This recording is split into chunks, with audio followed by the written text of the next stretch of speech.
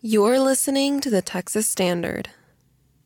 In 2004, a journalist from Texas named Bill Bishop coined the term the big sort, suggesting that we are sorting ourselves into largely homogenous communities, not just red state and blue, but right down to our neighborhoods, leading to a kind of cultural inbreeding that makes it impossible to understand those who aren't part of our own community and easier to demonize. Again, that was 2004. And the outcome of the 28 midterms, while some might suggest has pushed Texas toward purple, doesn't look that way closer to the ground, closer to real life. To the contrary, we see reinforcements of our own selves, and when we don't, we go to a place that does. After the 2018 midterms, both sides, commentators tell us, have something to celebrate. But perhaps it's also an opportunity to ask ourselves what exactly we are celebrating, and whether we are in charge of our political lives or whether politics now controls us. Let's turn to the Texas legislature, where Tarrant County appears to be witnessing political migration of some sort. Joining us now is Texas House Representative Chris Turner of District 101 in Tarrant County. He's also the chair of the Texas House Democratic Caucus. Thanks for coming on the Texas Standard. Thank you for having me. Yeah, I think a lot of people had their eyes on Tarrant County and what seemed to be a political change, perhaps a sea change, some might suggest. Would you say that you're seeing that sort of political change there? Well, absolutely. We had a huge night in Tarrant County Tuesday. One of the highest profile races in the state was the Senate District 10 race. And this is a district that is a swing district. It's been represented by Democrats and Republicans over the last 20 years. But Democrats won big in Senate District 10 Tuesday night.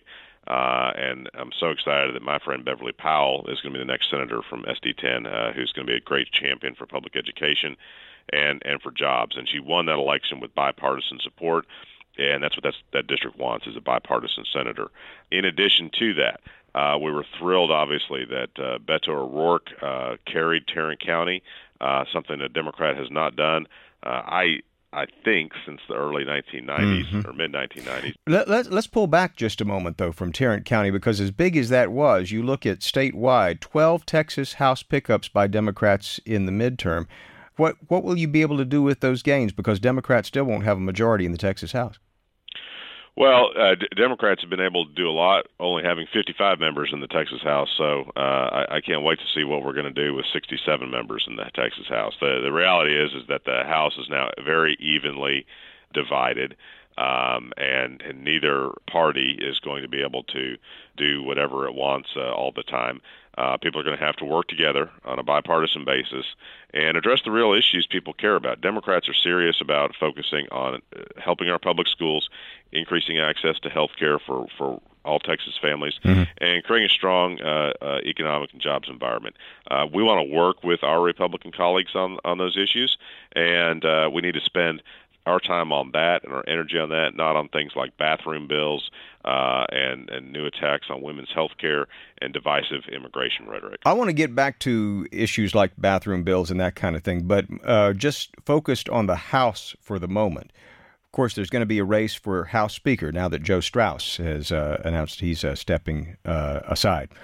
Do you see the new Democrat plurality, stronger as you're describing it, influencing that race for House Speaker at all? Oh, absolutely. Democrats are going to be central to the election of the next speaker. The next speaker is only going to be elected with strong bipartisan support. So there's going to be some horse trading, it sounds like. Well, I don't know that I would call it horse trading. I think that Democrats are interested in having a speaker who will work with all members of the House to see that members can represent their districts, that the House is run and operated fairly, and that, again, we focus on the real issues facing Texas. And public education is job one. I want to get back to that bathroom bill. Dan Patrick, Lieutenant Governor, reelected with a rather comfortable margin and still a supermajority there. What will that do to your ambitions as a Democrat? Well, I think Dan Patrick had a bad night. Actually, he performed far below what Governor Abbott received. Clearly, there's dissatisfaction with Dan Patrick's performance as Lieutenant Governor, and he lost 2 state Senate seats. Dan Patrick campaigned hard for Connie Burton and for Don Huffines. and both of them lost. So I view it as a terrible night for Dan Patrick, and he also lost a lot of his allies in the Texas House, like Matthew Rinaldi. I think that what we saw Tuesday is that Texans are rejecting and putting the brakes on Dan Patrick's extreme agenda, bathroom bills, and other nonsense. And they sent a message that that's why they're electing more Democrats to the House and the Senate, because they want leaders who are going to focus on the issues that matter. Chris Turner is State Representative of Texas House District 101 in Tarrant County. Representative Turner, thanks so much for speaking with us on the Texas Standard. You bet. Absolutely. Thanks for having me. All right, let's move a little bit east now. Texas House District 134 is located in Harris County, and it is represented by Sarah Davis, a Republican who just won a fifth term on Tuesday. Congratulations, Representative Davis. Thanks for taking a few minutes out to talk with us on the Texas Standard. Well, thank you, and it is my pleasure. We were just talking with Chris Turner, your Democratic colleague from District 101, and he said by dint of greater numbers alone, Democrats picked up 12 seats. They're going to have more of a say in the selection of a new House Speaker in that still majority Republican chamber. You think he's right? I think he's absolutely right. I think picking up 12, and it may be 11. I think that Representative Schofield has yet to concede, but picking up that many seats, whether it's 11 or 12, definitely changes the landscape in the speaker's race. So what is? How do you come together on a House Speaker? I said, well, so there's going to be some horse trading here, or is there some common ground between Democrats and Republicans on the House side? Well, that's a really good question, and a lot of us are really grappling with it because for the majority of the House members, this is the first time that we've ever experienced what we would call an open speaker's race. Most of us have come in when Joe was the speaker. Obviously, there's exceptions, but the vast majority of us have never gone through a race like this. Within the Republican caucus, we did change the bylaws to create a process in which we elect the speaker from the caucus.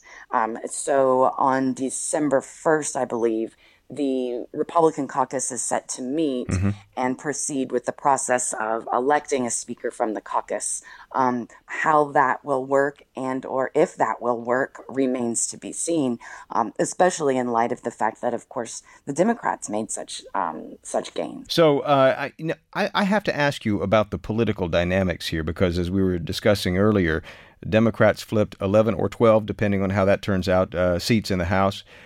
Many of those in and around Houston. What do you think's going on?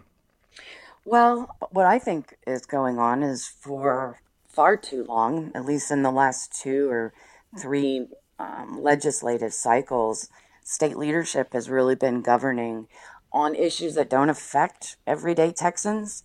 I mean, the last legislative session, we were forced to spend more time talking about where people go to the bathroom than what's going on in our classrooms. We really should be focusing on things like public education finance and infrastructure and the Medicaid program, shoring that up. But instead, we tend to have focused on really what I would call wedge issues or more social issues like abortion. Vaccines became controversial all of a sudden, and any good, positive, pro-vaccine reforms were not able to be advanced. And so we've not been governing on issues that affect average Texans and that are common sense issues. And because of that, I think the election cycle was pretty predictable. It was just a matter of time. Joe Straus, the outgoing House Speaker, told Evan Smith of the Texas Tribune that he thinks that the Republican Party in Texas is going one way as Texas itself is going another. What do you think? I tend to agree with the speaker on that because the state of Texas wants, we want to keep economic growth going. We want our economy to be strong. We want good public schools. And we don't want people, our legislators, to spend all their time being potty police and, other social issues. Those are not the things that affect Texans' everyday lives. So I think Texans are tired of the legislature convening and not talking about things that are important to the average Texan. Sarah Davis, she is a Republican who represents House District 134 in Harris County. Representative Davis, thanks so much for speaking with us on The Standard. It is my pleasure. Thank you.